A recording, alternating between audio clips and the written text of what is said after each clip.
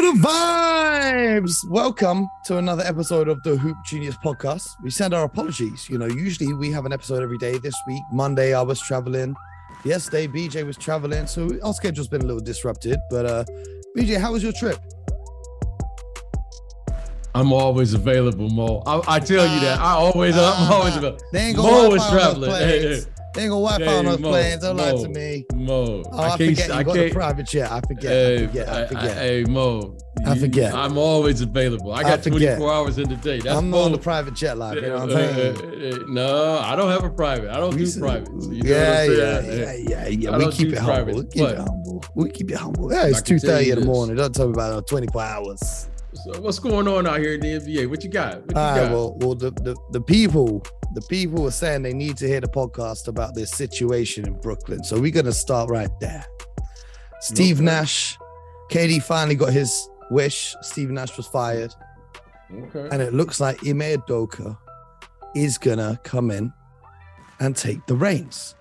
Now, Peter, what do you think about this firing of Steve Nash? Would you have not thought this would be better to do before training camp so the new coach can come in and get their stuff sorted rather than coming off a win in the middle of the season? Well, not in the middle of the season, but, once the games have started. Well, I think with everything that is going on there in Brooklyn, they've really been, kind of taking a wait and see approach, right? And when Coach Nash came there, I don't think anyone anticipated or expected him to be the next head coach. KD and Kyrie demanded it. Right. Well, reportedly, allegedly, that's what was said. And whatever the case may be, he's there and he was there. And they've had some ups and downs. How do we want to say this politely? They've had downs. Where I don't know what the ups are. The first half of the regular season last year, and I guess they got a playoff series. They won at least one playoff series I can recall. One playoff series, and they had some injuries. It's had some things, but clearly they didn't meet the expectations. Now, what is going on there? When you have situations or scenarios like this, we've seen this movie how many times? The first person to go or the first person to blame is always the coach. We just saw it last year with Frank Vogel. I'm sure we'll see another one at some point during this season. When your expectations are high, and certainly this team had very high expectations, and they're not met, this is what happens. Now, who's next? Well, then you start looking at the executives. Then you start looking at trading players, so forth and so on. So they're making this change. We'll see what this change is going to do. They're quite familiar with, the coach. They've, at least what we're hearing is going to be the next head coach there. They work together. Some of them worked with him in San Antonio. He was the assistant coach had him there. In Philly. He had him in there in Philly, and Brooklyn. And now he's here in Brooklyn. Now he's back in Brooklyn after doing a terrific job there in Boston on the court. So we'll see how this plays out. It's a lot to unpack. We could literally spend the next 5 hours talking about this. Everything is going on. But it is what it is. And you've heard me say this. This is a very dysfunctional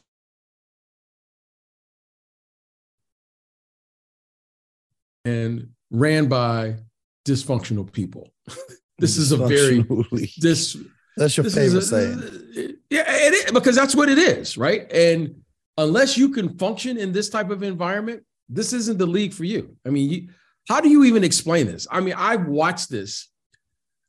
I was at an NBA game last night, and I spoke to those executives, and they were just like, what is going on? We just kind of looked at each other like, what is going on? And no one can explain this. I mean, this is like one of those moments where you'd be like, remember this? And when you say you've seen it all, well, you haven't seen anything. I'm sure there'll be something else we'll be talking about that will be just as bizarre that what we've seen here in the last, 24 hours there in Brooklyn. Well, what do you make of them picking Udoka? Because the Celtics have said, he's obviously done something. Now, we don't know the facts. We don't like to talk about facts, but, Right. the Celtics have said, whatever he's done, we don't want him coaching our team this season. The Nets have said, we don't care what he's done. Come and coach us. So the details haven't really come out. According to Nets Daily yesterday, they said, which was weird, the Nets Daily reported yesterday, the day they said that he was being hired, Ime Udoka had repeatedly sent inappropriate messages to women on the Celtics staff, which of course is not appropriate behavior and should be condemned. But no one really knows what's happened. I imagine we might find out some details now that he's going to be off the Celtics. But the Nets going straight in with that hire, eyebrow raising to say the least. Well, I think you hit it, you hit the nail right on the head here when you said no one knows the facts. Like, unless you know something more, I don't know. I still don't know. No one does. Or it's never what happened. So Matt Barnes said that Ime Udoka would never coach in the NBA again after he heard apparently what had happened. And here he is coaching a star-studded Brooklyn team. So no one knows. So that's clear. So let's make that factual point that our audience and everyone needs to know. No one knows other than the Celtics, the people involved, obviously, and Coach Udoka. The private law firm that came in to investigate. Yeah. Yes. Okay. In saying that, how are we in the media supposed to give a view or opinion about something we don't know the facts to? We don't know what happened. Mm-hmm. We don't know.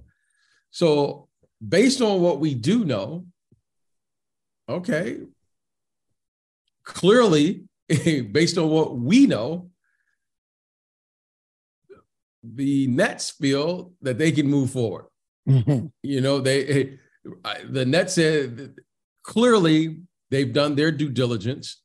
Clearly, they've done all their background checking. Clearly, they know something the rest of us don't know, or at least... Or they just don't know anything either, and they've just said, we don't care. We want him to coach us. Exactly. So what can we say other than now we can start giving our opinions based on what we think happened?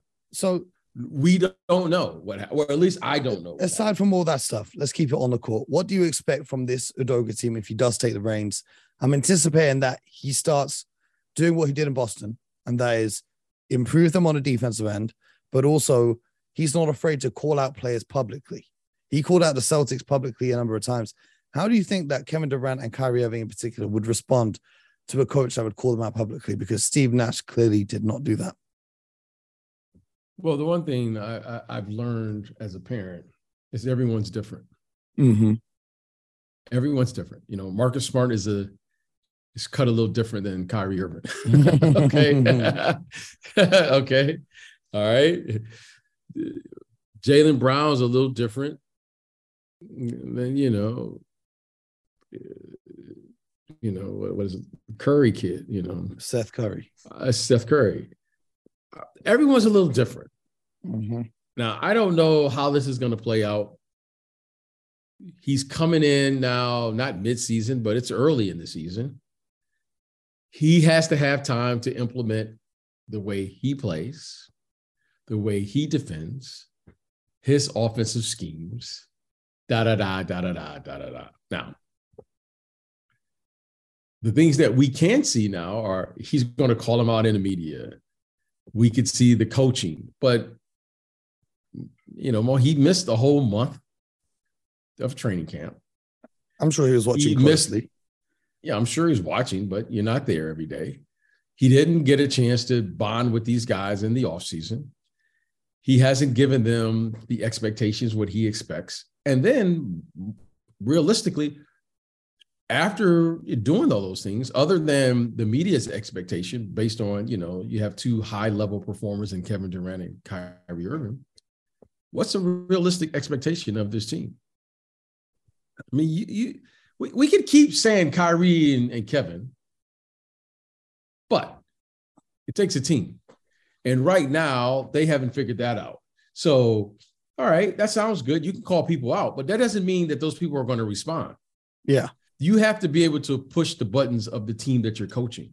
Now, it's clear to me his coaching method is he's very straightforward. He's no nonsense, and he demands guys play hard, play defense. Well, he's missed that window of opportunity because he can't coach these guys with the expectation in practice, in the summer, building those relationships, and just come in 10 games into the season and be like, hey, I'm here, and I'll call you out tomorrow in the New York Daily News. Mm-hmm. That's not happening, okay? That's not happening. Okay.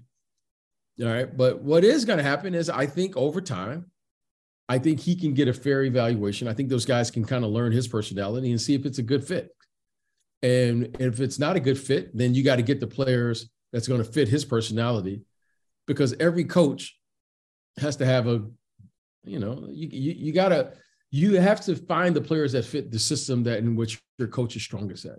And that was a good fit for the Boston Celtics and his personality. And we don't know if this is a good fit for him because he's a defensive oriented coach, and not in comparing players. They both give to the game what they give to the game. But Marcus Smart fits Coach Udoka's personality more than Kyrie Irving does. Most definitely. That's just a fact.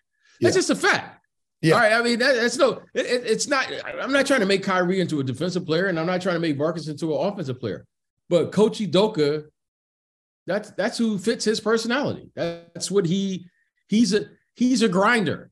He likes to grind and second effort and diving on the floor and Al Horford and the Time Lord. Those type of players. What's your guy's name? Rob Williams. You know what I mean? I think Claxton will do well with Udoka coaching him.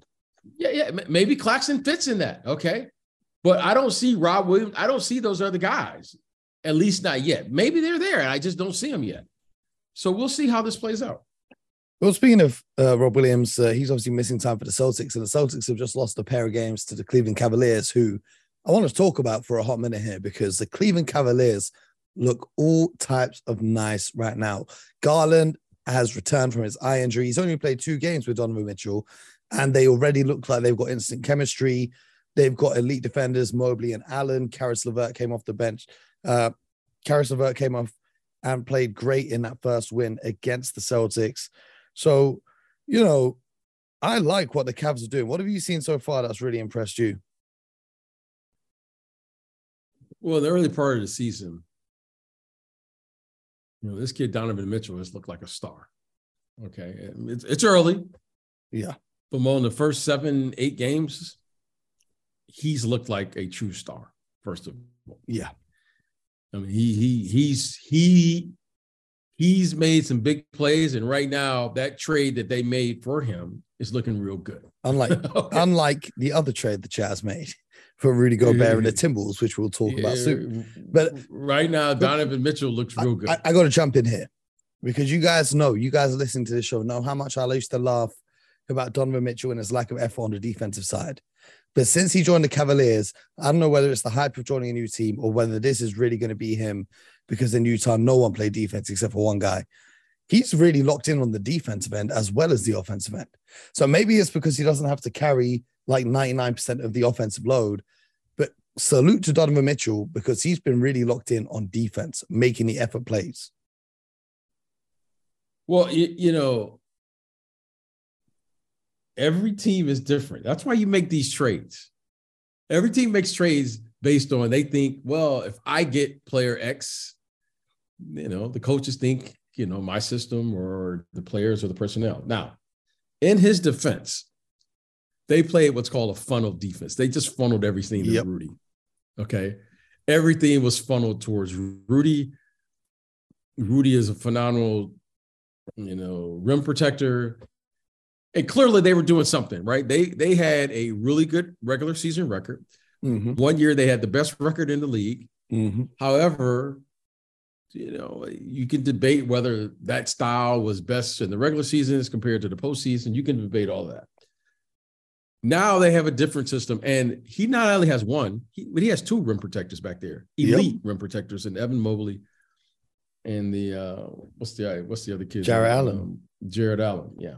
back there. So with those two back there and his ability to play the point. Now, you've heard me say this, Mo, how many times now? I've always thought Donovan Mitchell was a point guard. Why? Because Donovan Mitchell, as good of an athlete or as great of an athlete that he is at his size, he's still only 6'2", 6'3" max. And that's been generous. Yeah, and that's been generous. We met him in real life. That's been generous. Yeah. Now, he has played the point guard in this terrific start of the season because of the injury to Darius Garland. Now, tonight he went back to the two guard position. Garland stepped in 29 and 11. Amazing performance. He didn't miss a beat. That's what I'm saying. He didn't miss a beat. And now you put those two. You know what I really like is that when Darius Garland comes off the floor, they put the ball in Donovan Mitchell's hand. I think Donovan Mitchell, and I'm just gonna say it for the last time, I think he is a point guard. I really do. Because he's now your team gets think about this. They have a small backcourt when those two play together. Uh-huh. But then when Donovan Mitchell plays the point guard, now they go to a big team. Because how many point guards are big enough to guard Donovan Mitchell? Mm-hmm. Because of his size. I mean, he's got good size. But I mean, like Garland's not exactly taking minutes off and being on the bench. They're going to play about the same amount of minutes. Exactly. But I like the fact that you always have one or both on the floor for 48 minutes. I think that's terrific because now when you bring off Kevin Love, now when you have Mobley, you can slide him to the center position. I just think they have a really, really good team. And in this early part of the season, they've showed you that, they have a lot of potential. Now, there's a lot of basketball to be played, but I really like what this group is doing. Mm-hmm. Well, on the other hand, we talk about the trade for Donovan Mitchell. But what do you think about a trade for Rudy Gobert? Because the things in Minnesota ain't looking as great. I thought they could have a good regular season, but it's not looking like that. So, what do you make of that situation going on in Minnesota? Do you think they're going to be able to figure it out, or do you think, it's going to be a little bit tricky? Well, I think they're going to try. Okay, that's the first thing. I think they are committed to trying to see if this can work out. However, in looking at this group, I think it's very, very difficult to play with 2 7-footers in today's game, especially during the regular season. Well, I mean, we were just talking about Cleveland, who are playing successfully with 2 7-footers. Yeah, but those guys are different. Their mobility is a little different than the mobility of Rudy Gobert and Karl Anthony Towns. Yes. Yeah. I mean, the one kid, Mobley, was playing as a small forward last year. Okay, and Jared Allen, he's a very mobile guy who you can switch out, and he can, for 2 or 3 dribbles, he's not just an easy blow by. Mm-hmm. As far as if he switches out on the perimeter. So I think Karl Anthony Towns and Rudy Gobert, I think that's very challenging for the defense. When you play those guys together, Rudy Gobert is not a pick and pop type of center, like what you're seeing now that's been very successful for the Utah Jazz, where they have 2, have a 4 to 5, Markkanen, Olynyk, who can spread the floor so you can allow your penetrators or your ball handlers to drive to the basket. That's not Rudy Gobert's game. And where you want to have Karl Anthony Towns, in my opinion, where he's most effective is a stretch 5. That's where he's most effective.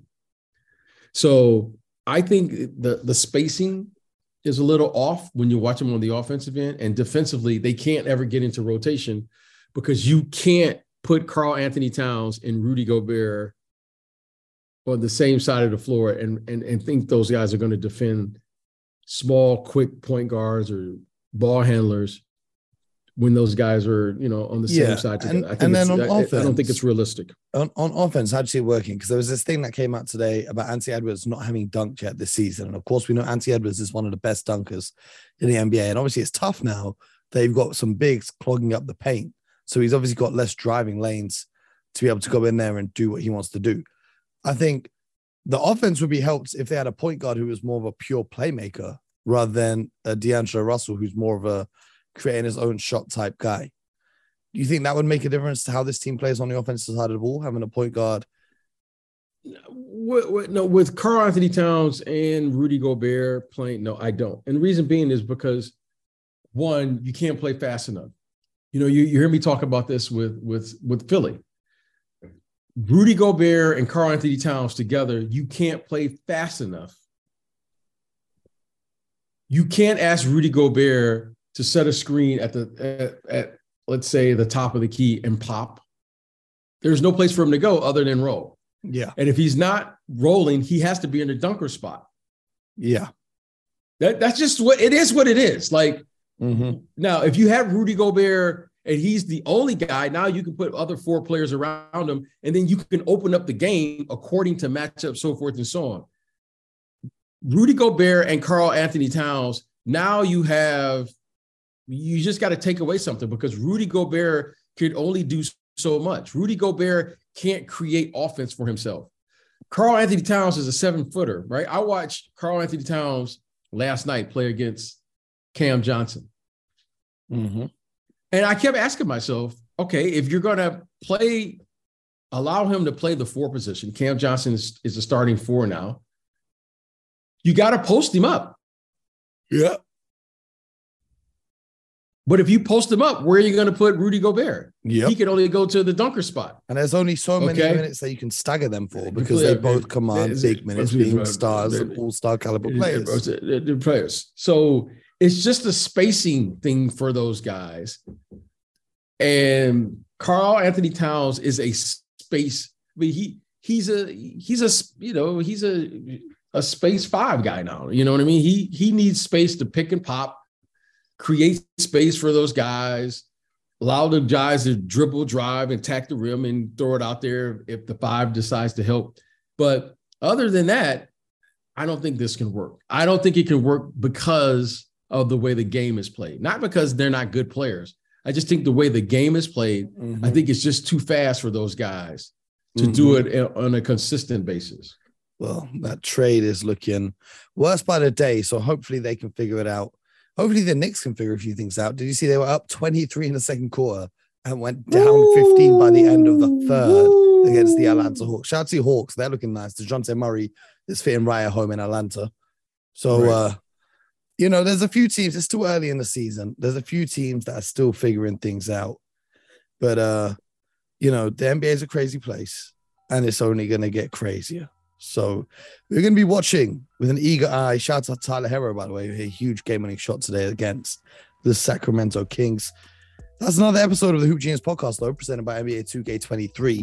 If you don't yet have your copy, make sure you go and hit the link in our description to go and get your copy of the game. BJ and I will be back very soon with more for all of you guys.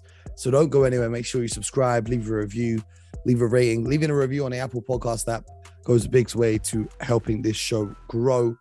We appreciate each and every one of you. And shout out to the Toronto Raptors as well. OG has been absolutely a monster on defense. Him, Precious, Scotty doing their thing. Siakam is putting up MVP caliber numbers. Like you want to see in Toronto, we're going to have to dive into. Did you say MVP caliber? You said MVP caliber numbers? Yeah. Siakam has been on a tear. Siakam has been on a tear. I mean, I'm not saying he's an MVP for me, but what I'm saying is, if you just looked at the numbers, what did he have tonight? He had 22, 10, and 11 in 3 quarters of play. Before that, he had 31, 12, and 6, 26, 10, and 6, 20, 13, and 5, 23, 9, and 6, 2, and 2, 23, 8, and 9, 37, 12, and 11, 23, and 11. He's been putting in work. I like what Spicy P's doing. I like what the Raptors are doing. We're going to talk about all of that more, so don't miss a beat.